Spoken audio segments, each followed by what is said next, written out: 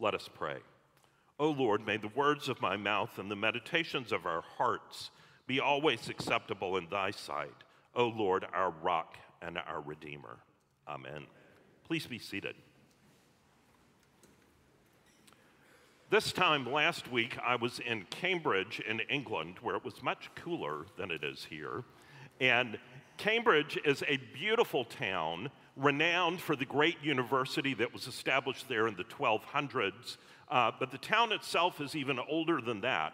And it is full of wonderful sights, ancient buildings, beautiful botanical gardens, all sorts of amazing things to do and see.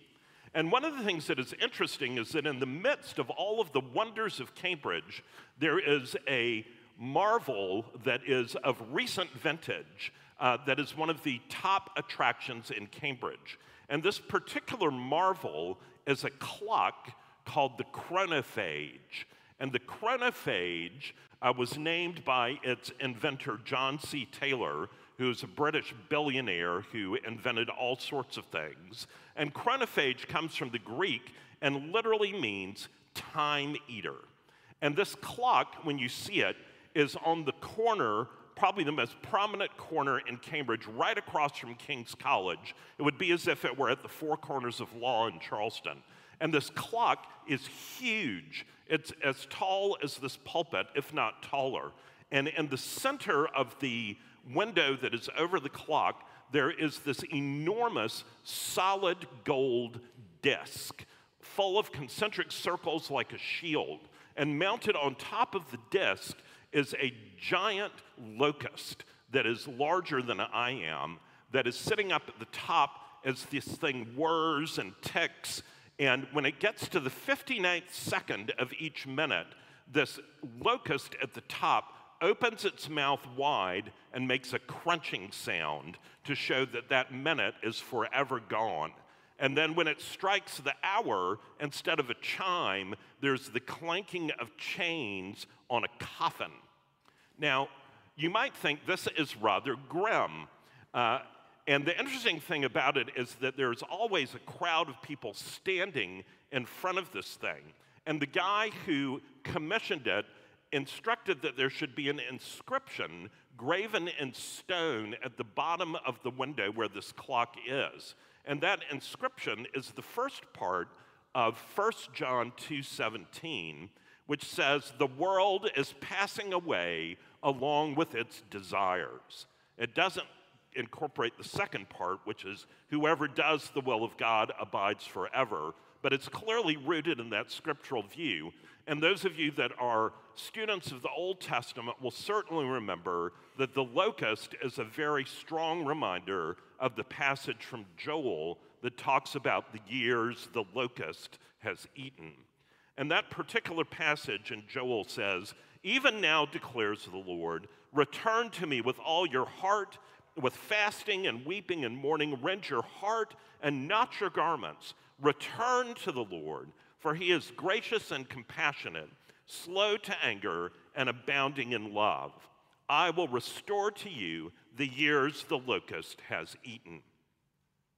And when the guy who put this clock up there at the cost of several $1 million was interviewed about why he had chosen this particular monument to include at his old college in Cambridge, he said the reason he did it was because of his disdain for modern art, and that the majority of modern art is superficial, there's nothing in it, and he wanted to do something that was thought-provoking. Well, it's certainly thought-provoking. If you stand in front of this thing with this awful huge locust, which makes a cockroach look like a Beanie Baby, eating every moment of your life, it is shocking. It gets your attention, and it begs the question, what are you doing with your life? What are you doing with your time? What are you focusing on? What is the ultimate goal of your life? And I think the point of this is trying to shock people into awareness. What are you doing with the time that has been given to you? And I think that is very much what we see happening in this passage today, the passage that is the Sunday school teacher's bane when the little children come home and say, "What did you learn from Sunday school?" We learned that we're supposed to hate our parents.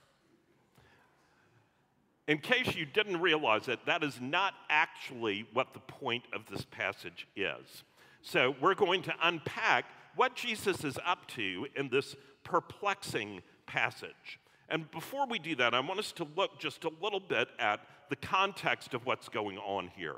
So if you look in Luke's gospel, and remember when the gospels were written, there were no chapter marks, there were no verses, it was just all one book.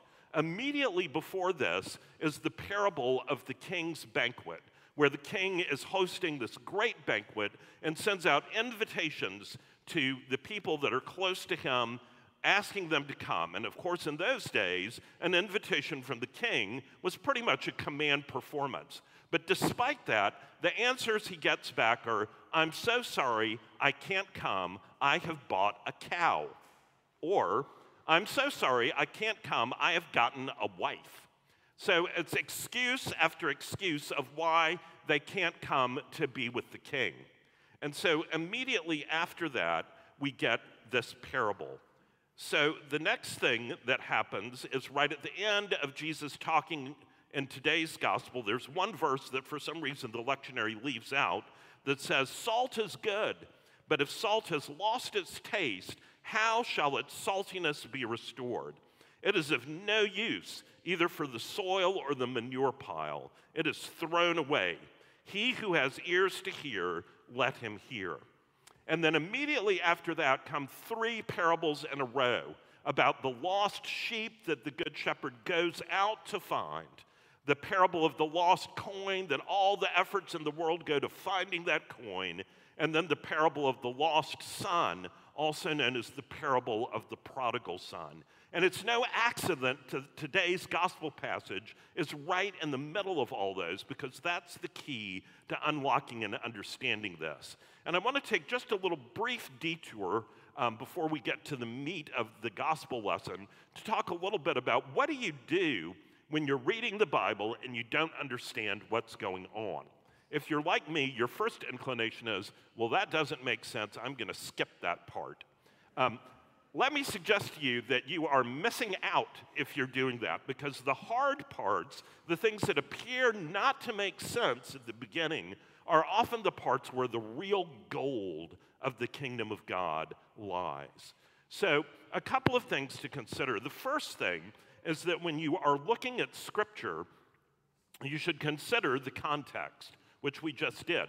Look at what's going on around the passage that you're looking at. Look at what the themes are. Look at what's going on in the country. All of those kinds of things. Figure out the context. The next thing is to use a great Anglican principle that we find rooted in our prayer book, Articles of Religion, the 39 articles from way back in the 1500s. And Article 20 of that gives us excellent advice that is all too often ignored in interpreting Scripture. And what it says is this: the church may not so expound one place of Scripture that it be repugnant to another, which is a way of saying that Scripture does not contradict itself. And if there's an appearance of contradiction, what we need to do is look at all that Scripture has to say on a topic before we try to figure out what it actually means. So if you see a passage that says, "No one who does not hate his mother and father is worthy to come after me," you also have to take into account the 10 Commandments. Honor your father and your mother. And realize you can't say it's one or the other, but somehow it's both. So what you have to do is to work through all of these things to figure out what is actually the message of the whole revelation of God in Scripture. The third thing is to remember that Scripture is composed of different types of literature. There are some things that are history, there are some things that are poetry, there are some things that are direct commands, there are things that are moral instruction, and then there also are things where there are various literary devices that are used. And those of you that can remember way back to middle school English will remember that you might have learned about something that you thought was pronounced hyperbole until you learned it was actually hyperbole. And hyperbole is exaggeration or gross exaggeration for the sake of emphasis. And that is exactly what we have in today's passage.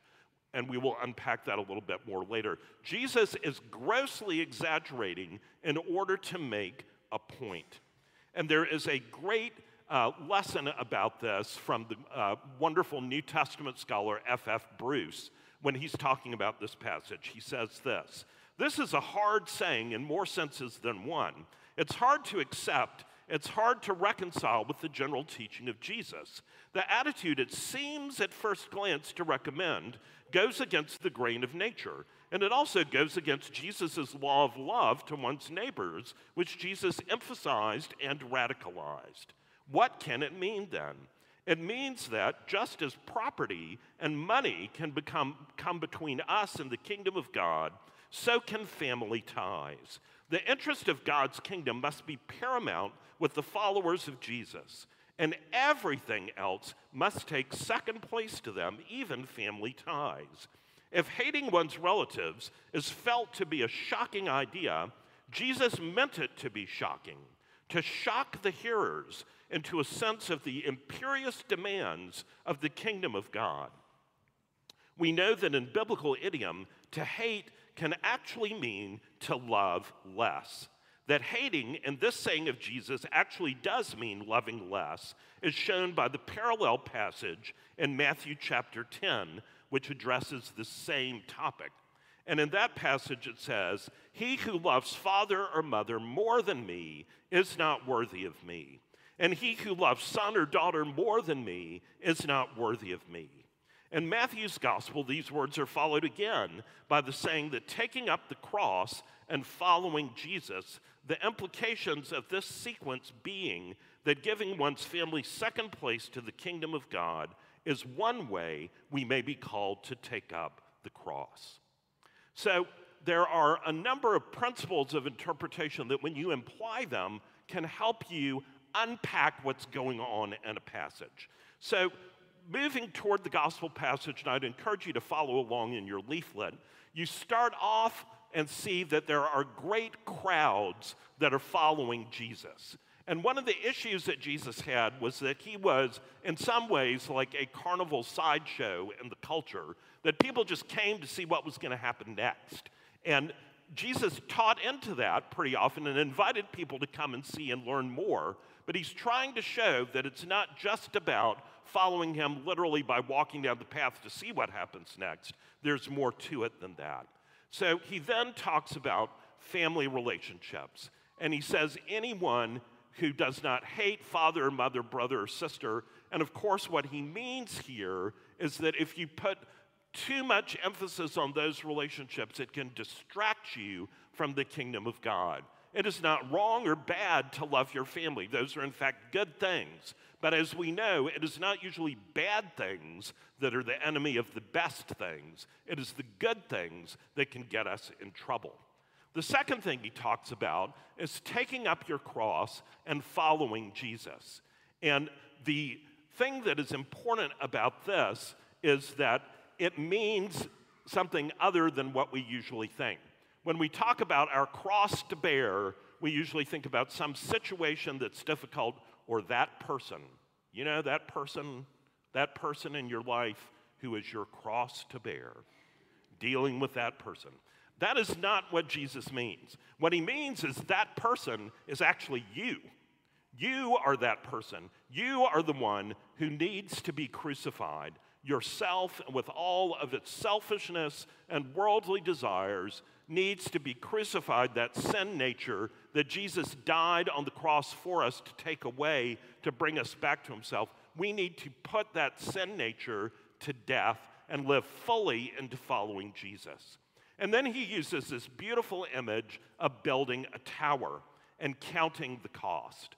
And this is such an important image for us today because we are in an era of instant everything. Those of us that have lived in Charleston for a while are shocked at how quickly some of these new buildings seem to just go up overnight. And one of the things about this is that our lives are often like that. We are swayed to and fro by what seems like a good idea at the time. And instead of counting the cost, of thinking and praying and discerning what God's will is for us, what our foundation should be, we just get on board with whatever the latest thing is. But what Jesus is saying here is that we need to stop. We need to get off that hamster wheel of our lives and instead sit down, think about what are we building? Instead of thinking, maybe when I'm old, I'll stop and think about that. We need to be deliberate and purposeful, even as young people, about what are we building and what we want to build. And is the foundation in our life adequate for what we're trying to build on top of it?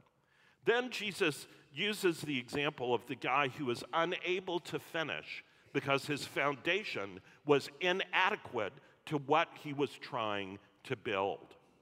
And so often for us, we want to rush to the building without doing the foundation work. And then he uses the example of the king going to war, needing to be strategic, to look at what the odds are that are arrayed against him, to figure out how to proceed, instead of just charging headlong into every battle. And then Jesus sums it up by saying, if you do not renounce all, you cannot be my disciple. And you may think, well, the gospel's supposed to be good news. That doesn't sound like good news to me because I haven't renounced all. Well, neither have I, neither has any of us. But I would submit to you that this is actually the best news that there could ever be. And we'll talk about why in just a minute. There's a great commentary on this from the theologian and scholar Jeff Robinson.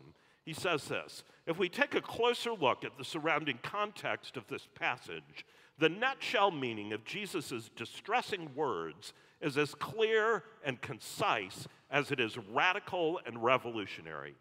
Jesus is telling his followers, if you would be a Christian, I must have it all. We may be scandalized by the word hate, but I suspect in stumbling over Jesus' plain talk, we can miss the real scandal of this text. There will be rivals warring for supremacy over the throne of our hearts, but our love for Jesus must defeat every one of them. So given this, there are three things that I would like us to look at in brief this morning and consider about how this passage might apply to us, to you and to me today in Charleston in the year 2022. And the first thing is to beware of this idea of Christianity and, not Christianity alone, following Jesus alone, but Christianity plus something else. And in that great book, The Screwtape Letters, where C.S. Lewis looks at the whole psychology of temptation, he says this, and this is the devil speaking about how to get a man's soul. What we want, if men become Christians at all, is to keep them in the state of mind I call Christianity and. You know, Christianity and the crisis. Christianity and the new psychology. Christianity and the new order. Christianity and faith healing. Christianity and psychical research. Christianity and politics. Christianity and vegetarianism. Christianity and spelling reform. If they must be Christians, let them at least be Christians with a difference. Substitute for the real faith itself some fashion with a Christian coloring. We want very much to make men treat Christianity as a means to an end. Preferably, of course, as a means to their own advancement, but failing that, as a means to anything, even social justice. The thing to do is to get a man at first to value social justice as a good thing, which the enemy, God, demands, and then work him on to the stage at which he values Christianity only because it may produce social justice. Soon, faith becomes only a means to an end, and the other cause, rather than just being a distraction, becomes his actual focus. My friends, we live in an age of distraction, and we live in an age that tells us we can have it all. We can do everything we want, and the more that we do and the more we chase down everything, the more that we can self-actualize and be fulfilled and live a wonderful life where we have everything that we could possibly want. But the problem with that is that it's a lie. It keeps us running on the hamster wheel all the time, trying to have all of these different things that we think will make us happy, checking all of the boxes off. And the problem is that when we do that, we are devoted to nothing. You may be aware of the word multitasking that became such a huge buzzword in the late 90s and early 2000s. And we were told that now in this digital age, that people that are growing up in the digital age can multitask in the way that we old fogies like me can't do. But the research actually shows that it's not true, that we can't multitask, that when we try to multitask, it just takes our attention to everything and ratchets it down lower and lower, so that we're not able to fully be present in anything. And the problem with that is that when it comes to our faith, it is disastrous, because we are not all in with Jesus, because we are 1 foot in this world, 1 foot in the kingdom of God, and we just keep trying to work it out and have it all. But the problem is it doesn't work that way. Jesus tells us we have to renounce everything else, even the things that are good, because of their tendency to become idols that we worship. Lewis also addresses this in his great book, The Great Divorce, that we'll be talking about this fall. And on the frontispiece of that book, he has a quotation from the Scottish theologian George MacDonald that says this: "No, there is no escape. There is no heaven with a little bit of hell in it. No plan to retain this or that of the devil in our hearts or our pockets. Out Satan must go, every hair and feather." And the problem with most of us, including the preacher, is that we have things that we want to hold on to. It may be a besetting sin, it may be a relationship, it may be just something that we think is really important, and we want to have that be Christianity and whatever this thing is. But the problem with that is that when we are not completely sold out to Jesus, we cannot receive what he desires to give us. St. Augustine talks about how God longs to give us so many wonderful things that are better than we can desire or pray for, but that our hands are so full of the world that we're unable to receive them. The second thing that I think is worth our consideration from this passage is foundations, the idea of foundations. What do you want to build? And one of the things that we know, because we live in a city that has a lot of stuff that's built on fill land, is that when you build on land with an inadequate foundation that's not strong, your building will tilt, your walls will crack, and ultimately the whole thing may fall down. And we live in a world that tells us over and over again, go for the gusto, go do this, go get on board that train, go follow that dream, whatever it may be. But we don't stop to count the cost. We don't stop to think about, do we have a foundation that can support that? And this is particularly true in relationships, where we rush into relationships without having done the work to see if we are in a place to be in a relationship. There's so many areas of our lives that we do not have an adequate foundation. And I would encourage you to take a few moments this week and look at your life and think about, what are you trying to build? What are you trying to build in your life? What are your priorities? And are they the priorities of the kingdom of God? And if they are, if you want more than anything to be following Jesus with all your heart, are you laying a foundation that enables that? Because if you have no time left in your life, because you're so busy with everything else, even if you think you're laying a foundation for Jesus' kingdom, you're not, because your time is going into building a different structure. And lastly, and perhaps most surprisingly, the message of this passage this morning is that Jesus longs to give us joy. He longs to give us joy. He does not want us to settle for anxiety and stress and problems and pain. He does not promise he will give us easy circumstances, but he longs to give us joy. And you see that in the parable that is right before this passage of the king wanting to invite people into this gorgeous banquet in his royal palace, to be with him, to feast on sumptuous food, to drink the best wines, to enjoy fellowship with no care in the world at all. And instead of taking that invitation, he gets responses like, "I'm sorry I can't come. I bought a cow." How often are we like that? We substitute a cow for the kingdom of God. It is a sad thing that Satan has bewitched our eyes, that we don't know how much God loves us and how much he entreats us to come and enter into his joy. And in case we missed it, right after this passage comes the King himself, Jesus, first going out to look for that lost sheep, not wanting to have the whole flock with one missing, but going out and finding that sheep to come and enter the joy of Jesus. Or going out to find that lost coin that's been lost and abandoned and hidden in the dirt, but to go and seek after that as if it were the most precious thing. And then lastly, that most beautiful one of all, the parable of the lost son, going out, the father going down the road after the son who has rejected him in every possible way, to invite him into the joy of the banquet where the fatted calf is killed and a new robe and ring are put on him, and there is rejoicing because the one who was lost is found. My friends, that is what Jesus longs to give us, and we want to substitute for it the rags of this world. Nothing we give up could even compare to what God wants to give us.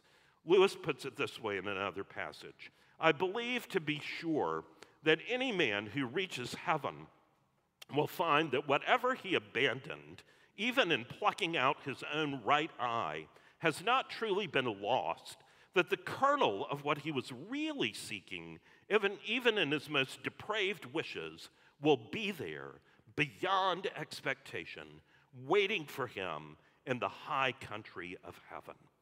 My friends, Jesus longs to give us joy, so we would do well to watch out for double-mindedness.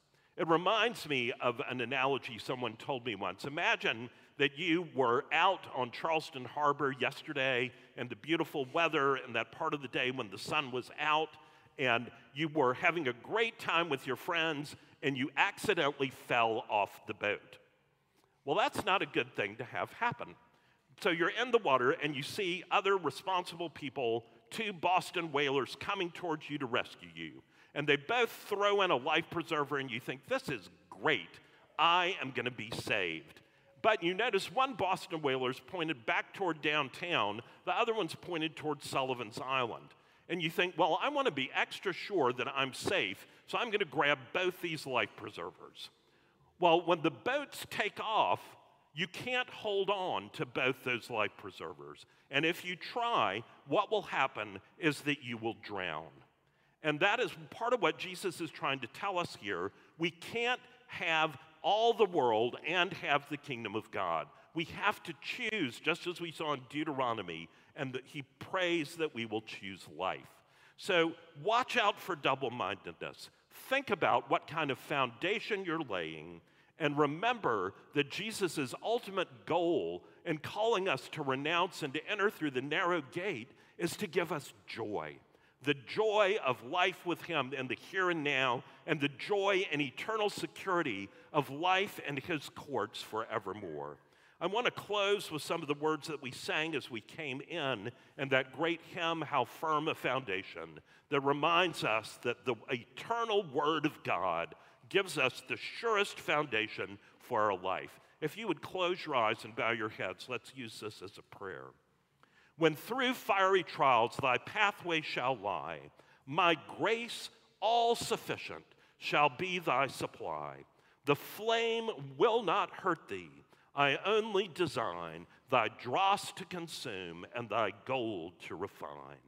The soul that on Jesus hath leaned for repose, I will not desert to its foes. That soul, though all hell should endeavor to shake, I'll never, no never, no never forsake. Lord, may it be so. Amen.